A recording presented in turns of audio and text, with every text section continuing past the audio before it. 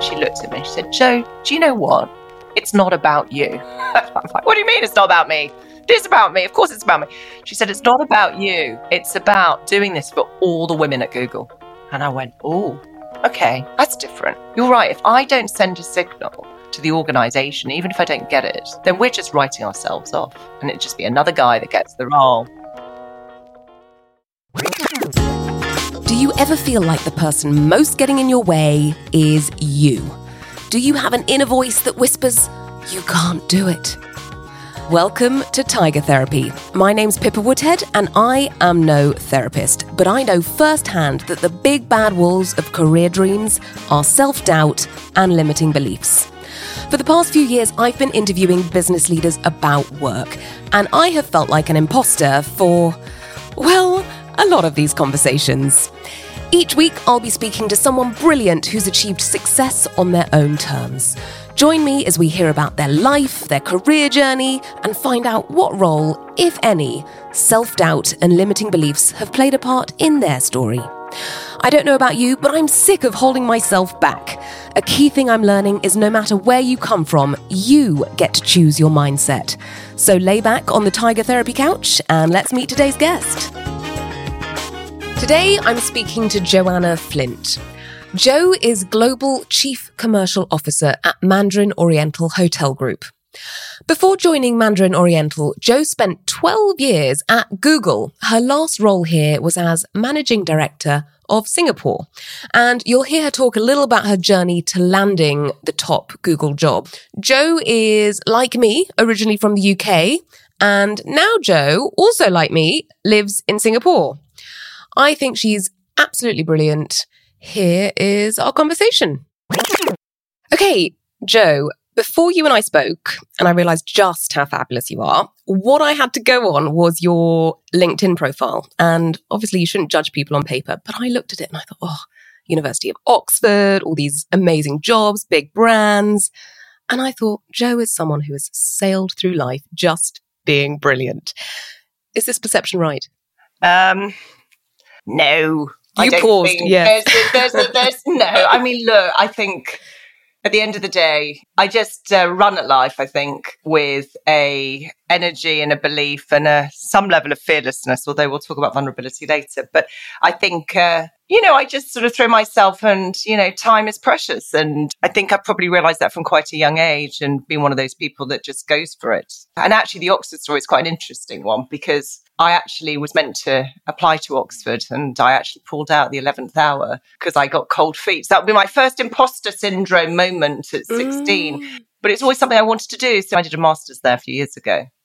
It was there, but I actually did my first degree in politics and philosophy at Manchester. So took a different path, but got there in the end. So resilient is what I would say I was. And that's probably the theme throughout. But work hard.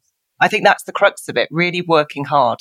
If you don't work hard, I've always kind of been very meritocratic. If you work hard, you deserve to do well. And if you don't first succeed, try again. I think some of those principles still apply. So yeah, but no, of course I've made some big mistakes, but I've also had some big wins. And I think earlier in your career and the earlier in your life, actually, forget career, that you have wins, that gives you muscle memory that enables you to be able to do things later in life.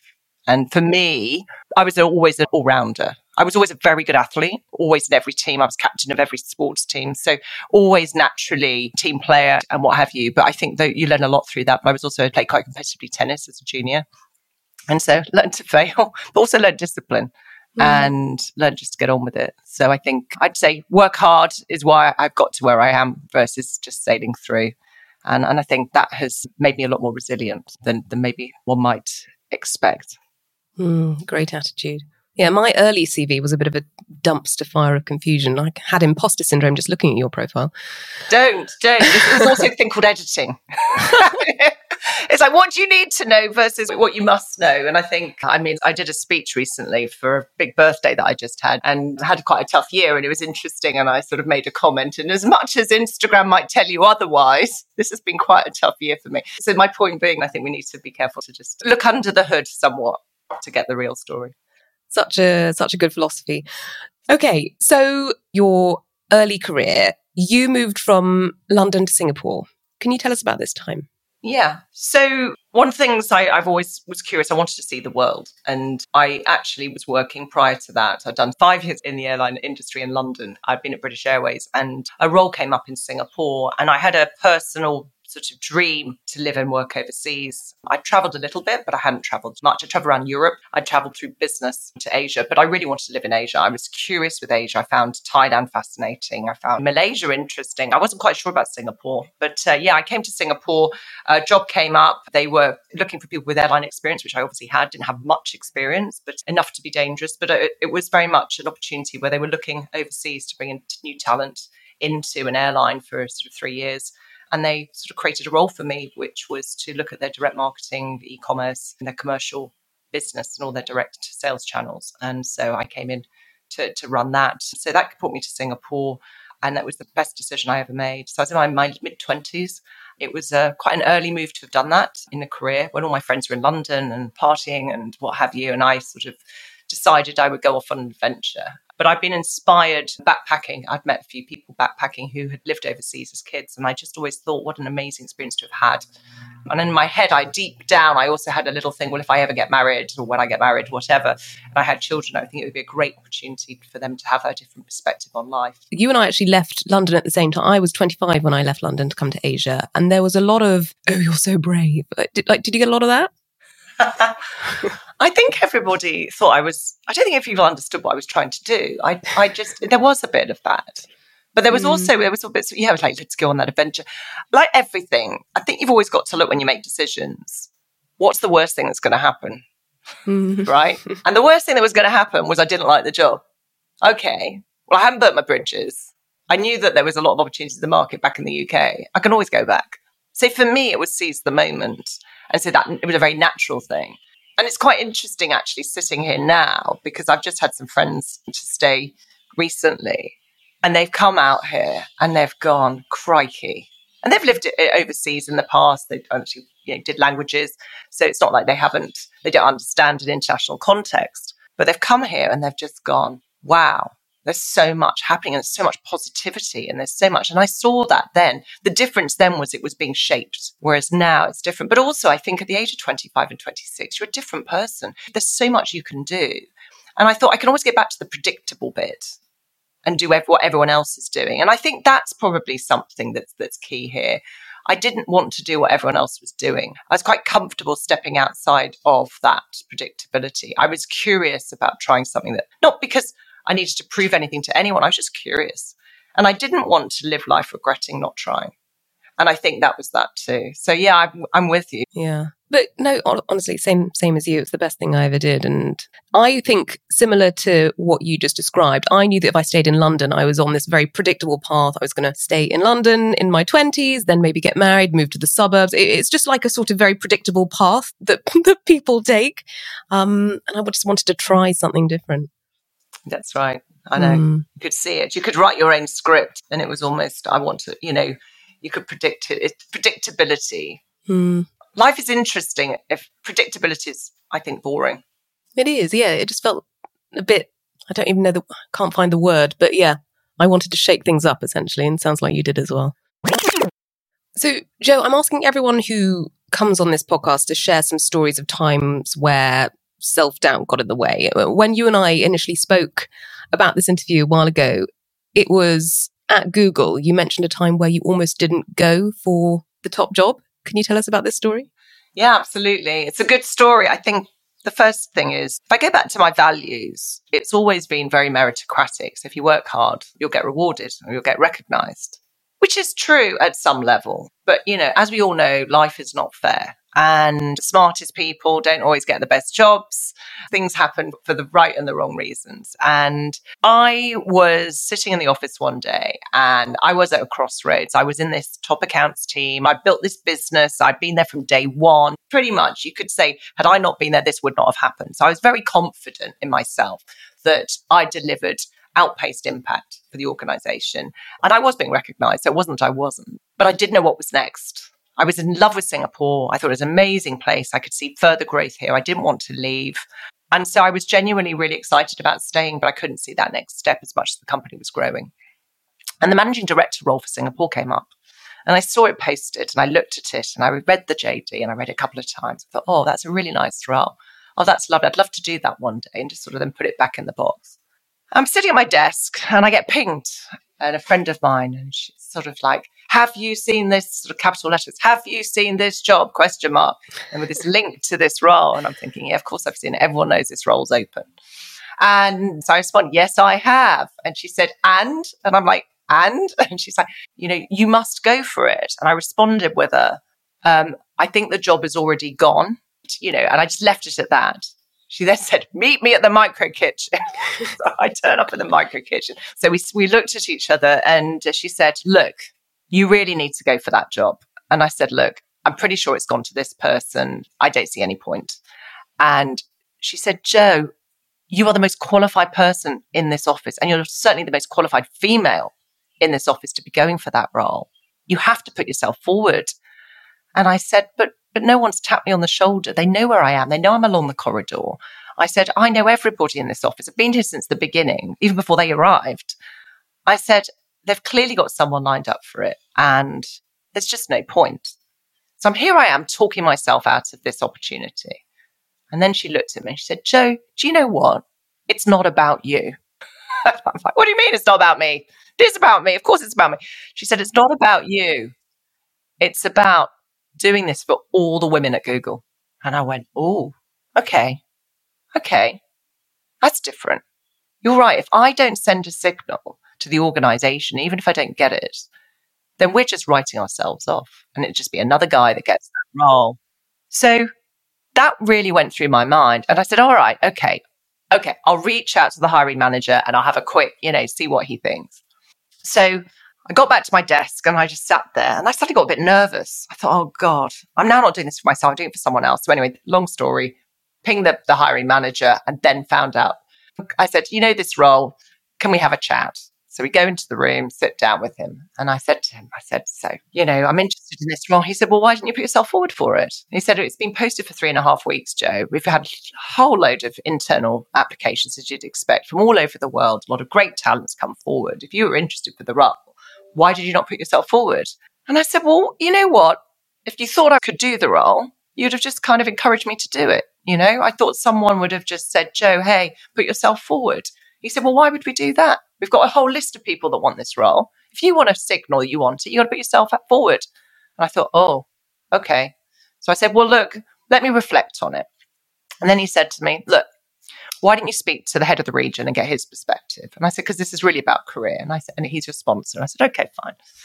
So funnily enough, I was flying to Japan, to Tokyo that night. So I flew to Tokyo and I was meeting up with the head of the region. So I pinged him and said, I know we've got a couple of meetings, but would it be possible if we actually had sort of 15 minutes at the end of it all just for a quick career chat? He said, no problem. So that career chat, 15 minutes, ended up being an hour at the very end of a very long day.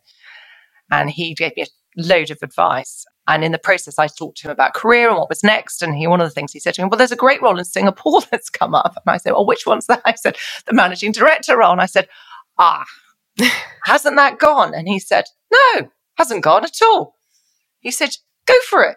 And I said, really? And he said, yes. And I said, well, I thought, I would have done it earlier. I'd have been tapped and everything. And he looked at me and he said, Jo, you've been tapped. Go for it. So I got on that plane that night, couldn't sleep, had the red eye, went straight into the office the following morning, pinged the hiring manager and said, can I come and see you? And he said, well, I know why you're coming to see me. You saw the big boss yesterday. I said, well, I did. He said, listen, there's still a pipeline of people, candidates. We need to move really fast. And I said, you know what? I'm in it and I'm in it to win it. I said, I may be late to the game, but I'm here to win. And I'll give it my best shot. And the rest, they say, is history. So an interesting twist of events. And if you reflect on that, what was going on here? And I think, honestly, the crux of it was I was less scared of not getting the job because I was kind of accepting if you go into a race, you may not win it, right? That was kind of not the issue. I think I was just scared of people laughing at me for applying. I don't know what it was. I think I just almost didn't believe I could do it, even though I had all of the creds when I read through the experience. I had tick, tick, tick, tick, tick, or at least had 80, 90% of what was required. But genuinely, I was scared that the system I felt should have supported me and it should have prompted me. or at least encouraged me, or made me feel that this was a logical role. Because it was a little bit of a weird move from where I was to this role. It wasn't the most logical. In hindsight, I felt the system was against me. And what it was for was the individual that put themselves out there. I can do it constantly, 2 years, do a job, move on to the next role person. Whereas I was far more, let the system help support you. And I was expecting too much of the system rather than look at my role within it. And it had to take someone from the outside looking at me going, what the hell are you doing? Or what the hell are you not doing? Step up, girl, do it for us, and send those signals. And as soon as I reframed it in that context, it moved away from my sense or my risk of failure to a joint opportunity for the women. It became a mission. It was a very different mindset. I didn't care whether I didn't get it. I really didn't care. I wanted it because I didn't want to look stupid, but I didn't want it if I wasn't the right person. And I was respectful of the process. But I was proud that I was doing it then for the team. But the irony of it was I didn't think then once I did the process that I was going to get it. So I felt like I put my best foot forward. I'd done it. But then when I got called up and got told, I had already written in my head a script of, well, thank you for giving me the opportunity. It was a great growth learning for me and all this stuff. I'd already done my whole preemptive sort of the unacceptance speech or whatever the counter to that is. And I was thinking through that. So there was a whole defense system going on and behind me in my mind. So when it was congratulations, I had to dig a little bit deep. I was just like, I wasn't shocked because I had to appear incredibly confident. Deep down, I was like, oh my God, I got it. I did it. Boom. So I pinged this friend and I said, guess what? And she said, what? I said, guess who the next managing director of Singapore is going to be? And she said, you did it for us. That's the best thing you've done for everybody here. I'm so proud of you. Yeah, it was a magic moment in so many ways. Then the job began. Yeah, and that's a whole other story, I guess. Indeed. Wow, Jo, it's just such an amazing story. There's a real lesson there, right? That no one's going to offer you things on a platter. You have to push yourself forward in life. Yeah, do you know what? I've had this a lot with my kids, actually. And, selection for a rugby team, for example. It's like, how do you get selected for the A team, or if you're borderline, or how do you get selected for the squad, or whatever it might be, or the school play, it doesn't matter, or head of house, or whatever. I think what's so interesting is this being prepared to ask, being prepared to try. If you don't ask, you don't get. You really don't. Nothing in this world happens. And you asked me at the beginning of this conversation, did you just sail through life? No, I had to work really hard, and I did have to ask, and I had to try. And I think it's by trying, by asking, and trying is thinking, right? Trying, the one thing is thinking, but the real thing is asking, what if, or can I, or how can I, or what could I, or is it possible? I think it's that curiosity. It's not that give me the job, I want this. It's not that I want. It's about asking and being curious whether you can do it, or whether you are a fit, or whether you're able, or what do I need to do differently in order to be considered. One of my sons, I've got two sons, one's 18, one's 16, and it was a recent conversation. And I can't remember exactly what the context was, but I remember the guidance I gave. And he was saying, I didn't get selected, but I'm going to be put in the whatever, another team or something. And I said, do you know why? And he said, no, I don't. And I said, well, go and ask him. Go up to the coach and ask him. And so he said, oh, no, I don't want to do that. I don't want to cause trouble. And I said, just ask him. I said, because by asking shows you care. By asking shows that you want to self-develop. By asking, it shows that you're mature. I said, just ask. So he dropped a note and said, look, I've just been reflecting on training and and I'm really committed, obviously, to the team, and that, but I just wanted some feedback on what I could do better and I can work on. It absolutely validated everything. He got this lovely feedback and he took that with him, and then obviously got selected for the other team and all the rest of it in due course. But it was because of that asking. And I think that for me is the lesson here, which is if you don't ask, you don't get. But it's not about getting. It's about progressing. And I think I've got this motto, which is dare to try. And of course, I didn't have that motto when I was 15 or 17. And I can now sit on my ivory tower and say that was my motto of life. But I think actually that represents, in hindsight, what I stand for and what I think. And if you don't try, you'll never know. You will never know. And only by trying do you learn and do you progress and do you move forward. And I think that for me is the lesson in life. If we spend our time worrying, if we go to Singapore and get on a plane at 25, you might not like the people, or the cultural fit might not be right, or it might not work out. But you know what? It might. And I think if we spend our lives worrying about what won't happen, then society can't progress. We can't progress. And I think that to me is the reality. And whatever that is, whether it's a football team or a job or a life decision, making those decisions with 70% of the information, I'd rather die trying than not try at all. And I think that's really the crux of the learning. And I think it was the cultural concern I had at Google and the way it was meant to be, so pro-development, so all this. The system, I wasn't sure how to deal with the system to reach out and go for it. I just didn't know quite what to do. I still sensed that I had such a strong support system and leadership around me that they would have, helped me. And I overestimated that. So yeah, dare to try. Don't try, you don't get. And you certainly don't progress. So much what you just said, I was thinking, God, that's almost bumper sticker worthy. I'm going to type that out and I'm going to stick it on my wall. So many good reminders. It's really logical. And I think that we spend our lives, so much of it, worrying, about what's the worst scenario or it won't happen and everything. Whereas if you try, you'd be surprised. Probably one of the things that I realized going back to, and again, childhood, teenagers, 16, 17, I wanted to travel. I took a year off. I had to persuade my parents that I wanted to take a year off before I went to university. And I wanted to travel as part of that, but I also wanted to work. I had this real thing that I never wanted to be dependent on any. I wanted to be actually fiercely independent.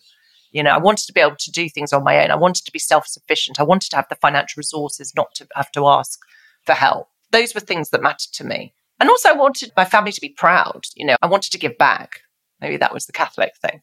So I'd sort of literally rustled together the money. I mean, literally, because my father refused to pay. He said, I'm not funding your travel. And also didn't like the idea I was talking about Asia to travel, at least for a few months. But it was interesting. Again, the reason I'm sharing this story is about daring to try, was how could I raise $2,000 or $3,000 in 2 or 3 months? Like at that age, that was a lot to get.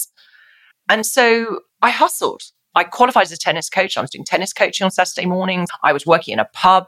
I then had this idea that I could set up a party company and I could do big events in London. I mean, don't know where this came from. And I met this guy in London who thought it was a great idea. And the two of us were going to set up these parties. So we set up a party company.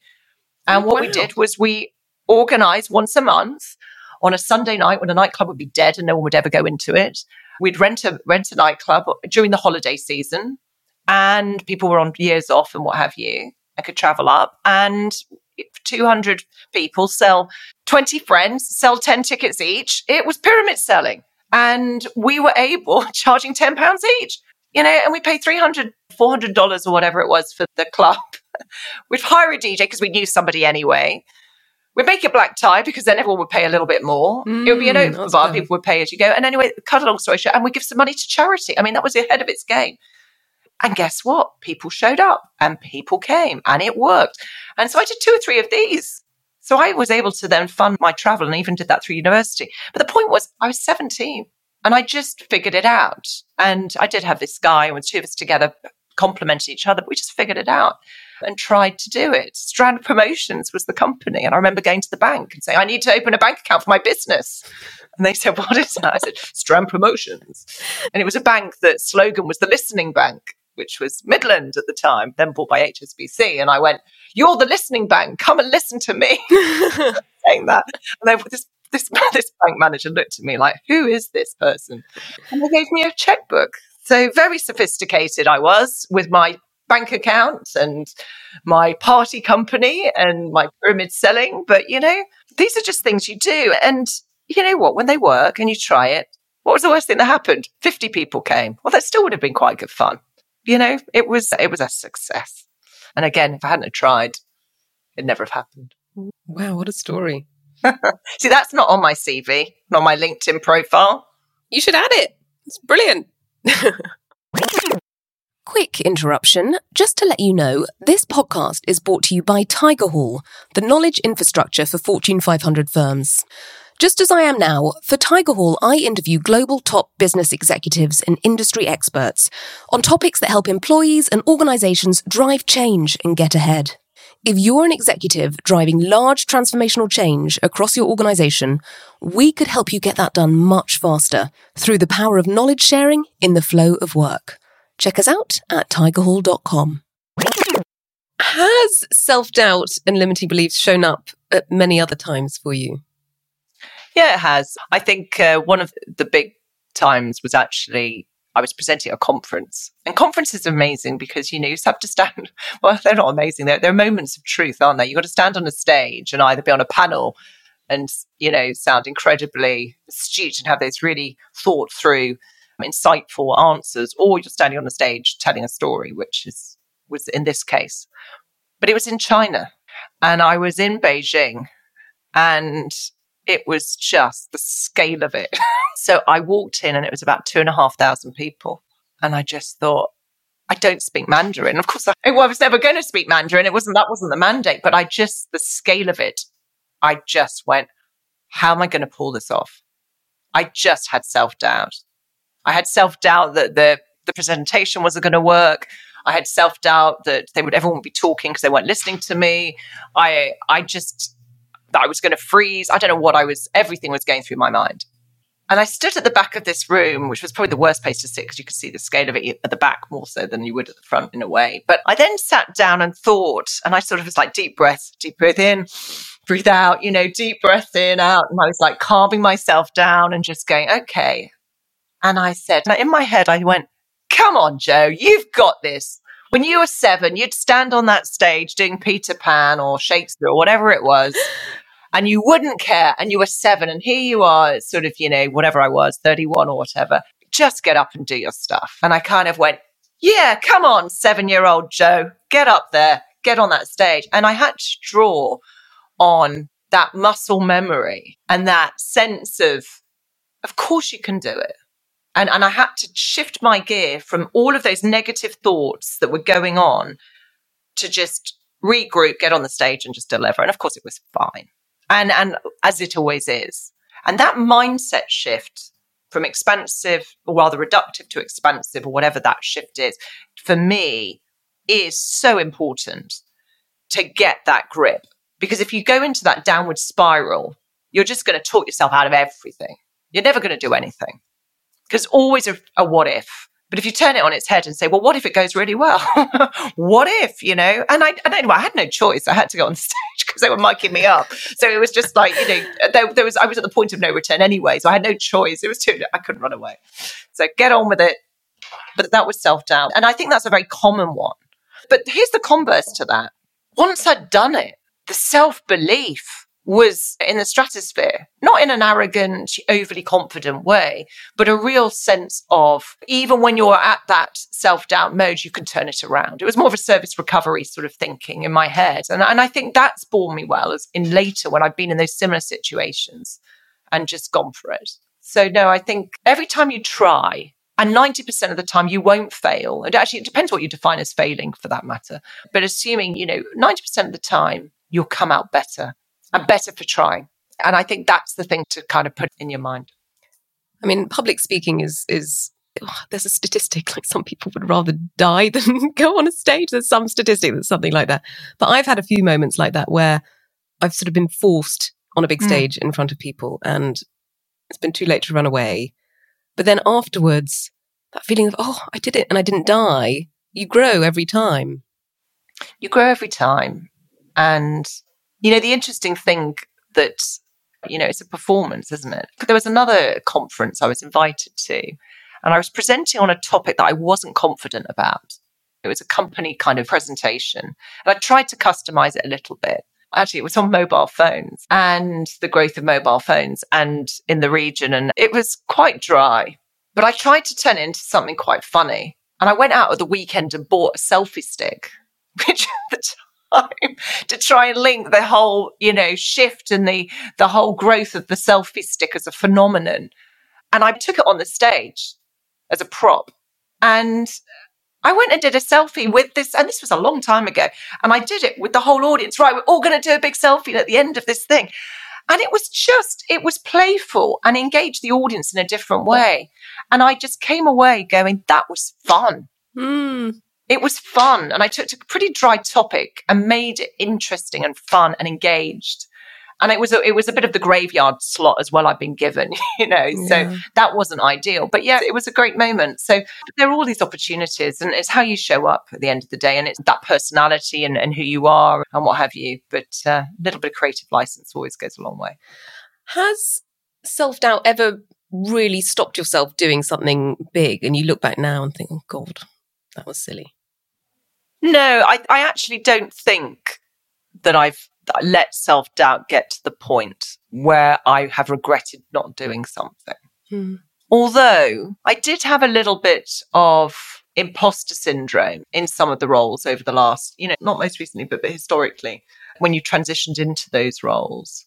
I think maybe one of the biggest self-doubt questions it's going to be in the area of people judgment and making a decision on a person that maybe was the wrong decision. And backing somebody, and then wanting to back myself because I've made that decision, but then doubting that decision and then questioning myself and therefore my judgment. Because actually self-doubt is linked to, I think, elements of judgment. You're judging whether you should or shouldn't. And I think when you're building up teams, intuitively attracting the right talent, retaining the right talent, growing the right talent, all of those elements are really important judgment decisions. And I have made some decisions that I will say I regretted. I've made some really good ones that I don't regret at all. But there are some that I regretted. And that's raised self-doubt for me because it's made me say, how did I get that wrong? The impact of that on me, on the team, on the individual. But I think that's really hard. I take full responsibility for it. And I think that's important too. But that for me has definitely been a reflection. When somebody says to you, have you ever failed? I think those are things where I failed because, you've lost 6 months or a year or whatever it might be by hiring the wrong person or putting them in the wrong fit. For me, those things I have to reflect on is like, don't make that mistake again. I think it's a much harder decision when it involves other people than actually backing yourself. That's a lot easier because you've only got one stakeholder. Whereas when you're looking at really who's at stake, it's the individual. Whereas when you're making decisions on behalf of an organization, on behalf of a team, it's the collective, it's the community you're making a decision for.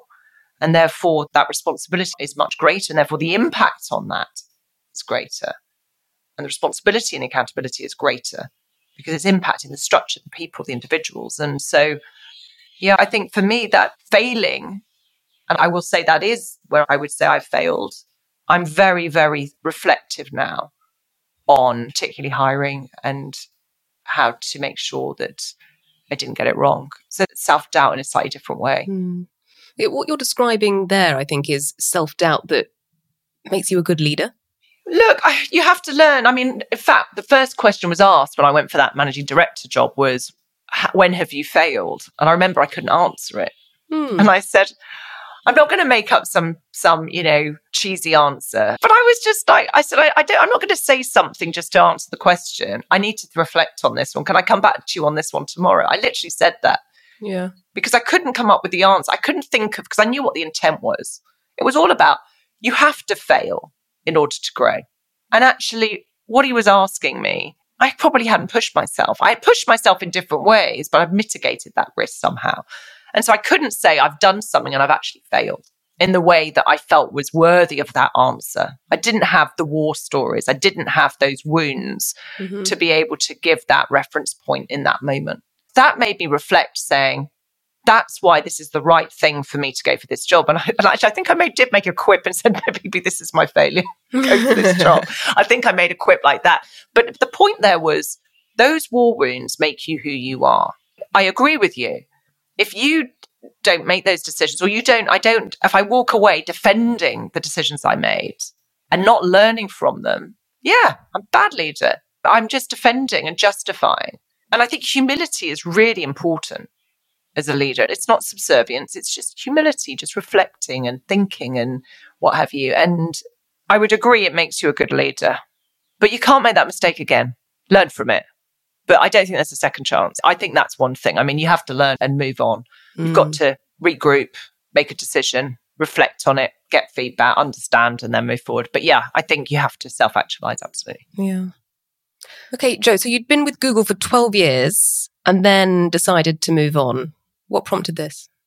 I love Google. I still love Google. I think it's an amazing organization. I think it's got incredible people. It had gone from a 30,000 organization when I joined to 160,000. It was a very different company. And I felt that my ability to drive impact, even from where I was not as great as it had been at the beginning. Like anything, a smaller company can have greater impact in, it's more visible. And also, I knew if I really wanted to have that level of impact, I'd need to go to head office, which meant moving to the US, which for personal reasons didn't work. So I thought, maybe it's time.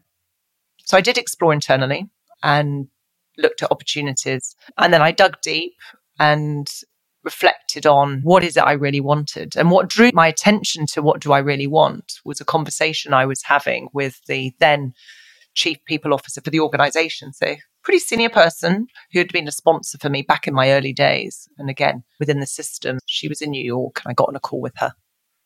And I said to her, I'm at a crossroads. What should I do, next? And she looked at me and she's just like, how can I help you? She said, Jo, you've got 5 minutes with me now. Tell me how I can help you. What do you want me to do? And I was just in this great conversation about I'm at a crossroads and this and that. And I wasn't clear what I wanted next. And she made me question myself. Not self-doubt, but you don't get a call with the chief people officer of Google and not have a clear ask. You silly missed opportunity. And I just said to her, look, I'm really grateful for your time. I need to do some soul searching. Let me come back to you. And I did do that and reflected on what is it I really wanted. And I realized that, I wanted close proximity to decision making because I felt that things were becoming more centralized. I wanted to, if possible, stay in Asia, but that wasn't the critical. I knew that might not be, that had to be the one I might concede on.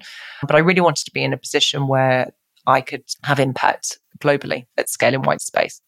And so it was against those opportunities. And then the question was, well, which industry? And I was like, well, I don't know. I don't care really. I can work in any industry. If it's an interesting mandate, an interesting brief, an interesting culture, and I believe in it, bring it on. And so that was really the mindset. So when a former colleague who then turned headhunter called me and said, hey, Jo, we're looking for an interesting role, a Mandarin Oriental. It's a new role. It's an evolution of the former chief marketing role to chief commercial. It's got all the aspects of commercial, pricing, revenue management, brand, digital, e-commerce, sales, partnerships. I was like, crikey, that brings everything I've done all together. How interesting. And it's a change mandate. It needs to regroup and rebuild and rethink where it wants to go in the future. And I thought that's a really interesting brief. That was the motivation. And this all happened during COVID. So I was sitting where I'm sitting right now, having these conversations with people I'd never met other than online. And very quickly, over 2-3 weeks, lots of conversations and went, it's time. And again, nothing ventured, nothing gained. Then I had, self-doubt. I was self-questioning. I suddenly was fearful of moving back into the travel industry. I suddenly had this self-doubt of this is going backwards. And actually, if I could take a step back and look at the role, as much as I was curious, I thought it could be fun and interesting and I would really enjoy it and could really pull on lots of muscles and bring it all together. I was worried that actually leaving the tech industry would be a really bad move. And so the doubt came in, and the self-doubt was the identity. I was moving from being a woman in tech, which was quite a hot thing at the time, and STEM and all the rest of it, to suddenly, being invited onto all sorts of interesting associations and boards and meetings and all sorts of things, to suddenly being a woman in hospitality. And I thought, no, that's not me. I'm not that person. I remember self-doubt creeping in on this particular one before I accepted the role. And I called up the headhunter and I said, look, I don't think I can do this role. I just feel like it's an identity clash here in terms of what I stand for. I feel like I'm going backwards. I'm struggling with it. I said, can you help me evaluate this in a more balanced way? And she said to me, Jo, I don't look at this at all as a sideways move or just changing industry. I said, you're going from regional role to a global role. You're going from B2B to consumer. I said, this is a global leadership role in consumer. I said, you've just reframed yourself. And I went, yeah, that's what it is. She's a very good salesperson, this lady. She should be in sales. But I thought, that was a pretty inspirational question or provocation to me that I couldn't see at all until she said it. And I think that was a really great opportunity for me in my moment of doubt to have that then played back at me and reframed. And sometimes I think doubt aside is, you need the outside view. What is everyone else seeing? And that helps navigate that. So that's where I am. So Mandarin Oriental Chief Commercial Officer. I've been here nearly 3 years in April next year. And yeah, it's a journey. So I thought it would be fun to do some quick fire questions. I've landed on some questions that are possibly more semi-quick fire. Some of them might require more than a very quick answer. I'm starting off with easier, sillier questions and then getting more profound. Go on then. Do you have a favourite book? Giving Tree. Favourite sport? Tennis. Favourite Mandarin Oriental hotel? Oh, Lake Como. Do you believe in ghosts? No. What's the first thing you do on a Friday evening when you close your laptop? Glass of white wine. Oh, lovely. Okay, this is where my questions get a little bit more meaningful. What is the best piece of advice you've ever been given? If you don't try, you'll never know. What does success mean to you? Living a life with no regrets, and when all is said and done and people remember you for the good that you brought to them and the smile that you brought to their lives. Very nice.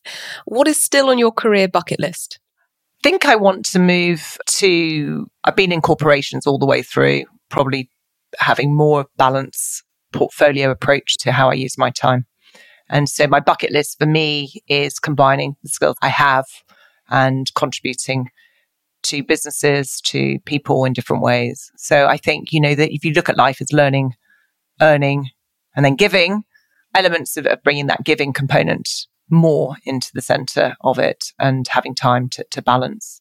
I'd actually love to contribute to sport with underdeveloped communities more. It's something that I think is an incredible leveler, an opportunity for people to develop new skills. And I think it's really helped me and my kids in so many ways. And so being able to find a bridge to that would be something I'd love to do. If you could give your 16-year-old self some advice, what would it be? Don't change a thing. Ooh. So what advice would you give to someone just starting out in the workforce today? Focus on being humble and curious. Learn, focus on delivering value. The job is not a title. The job and the relationship we have with an organization is about creating value for it and trying to figure out what is the value that you're creating and is that at its highest level in relation to what the organization needs. And once you know you're delivering your highest purpose or not, then flag that and ask for more. Brilliant advice. Okay, Jo, I've got one last question for you. This is the same wrap-up question I'm asking everyone, is can you nominate someone to come on this podcast? Yes, I'm going to nominate, and he'll be surprised I've done this because I haven't spoken to him for a very, very long time, but Rob Pierre, who is the global chief executive of an agency called Jellyfish. I don't know Rob well, but I interacted with him when I was at Google. He's since built a business. He built a business from scratch and has grown it, had significant investment and has been acquired by a very large organization. But what I love about Rob is his storytelling, his reference points, his authenticity and his belief. And I think he's a really interesting individual with a global perspective to talk about how he's built an incredibly successful business through grit, determination and being a really good man. Oh, he sounds brilliant. I'd love to speak to him. Okay, Jo, thank you so much. It's been such a pleasure to speak to you about this. Thank you, Pippa. Thanks for giving me the opportunity and hope there are some nuggets in there of use to somebody who's listening. Thank you so much for listening to this episode of Tiger Therapy. You made it to the end, which makes me so happy. I really hope you got something from this conversation. It would mean so much to me if you could subscribe to Tiger Therapy on whichever podcast platform you're listening on. The more subscribers we get, the more people will find us, and then the bigger and better guests we'll be able to have on.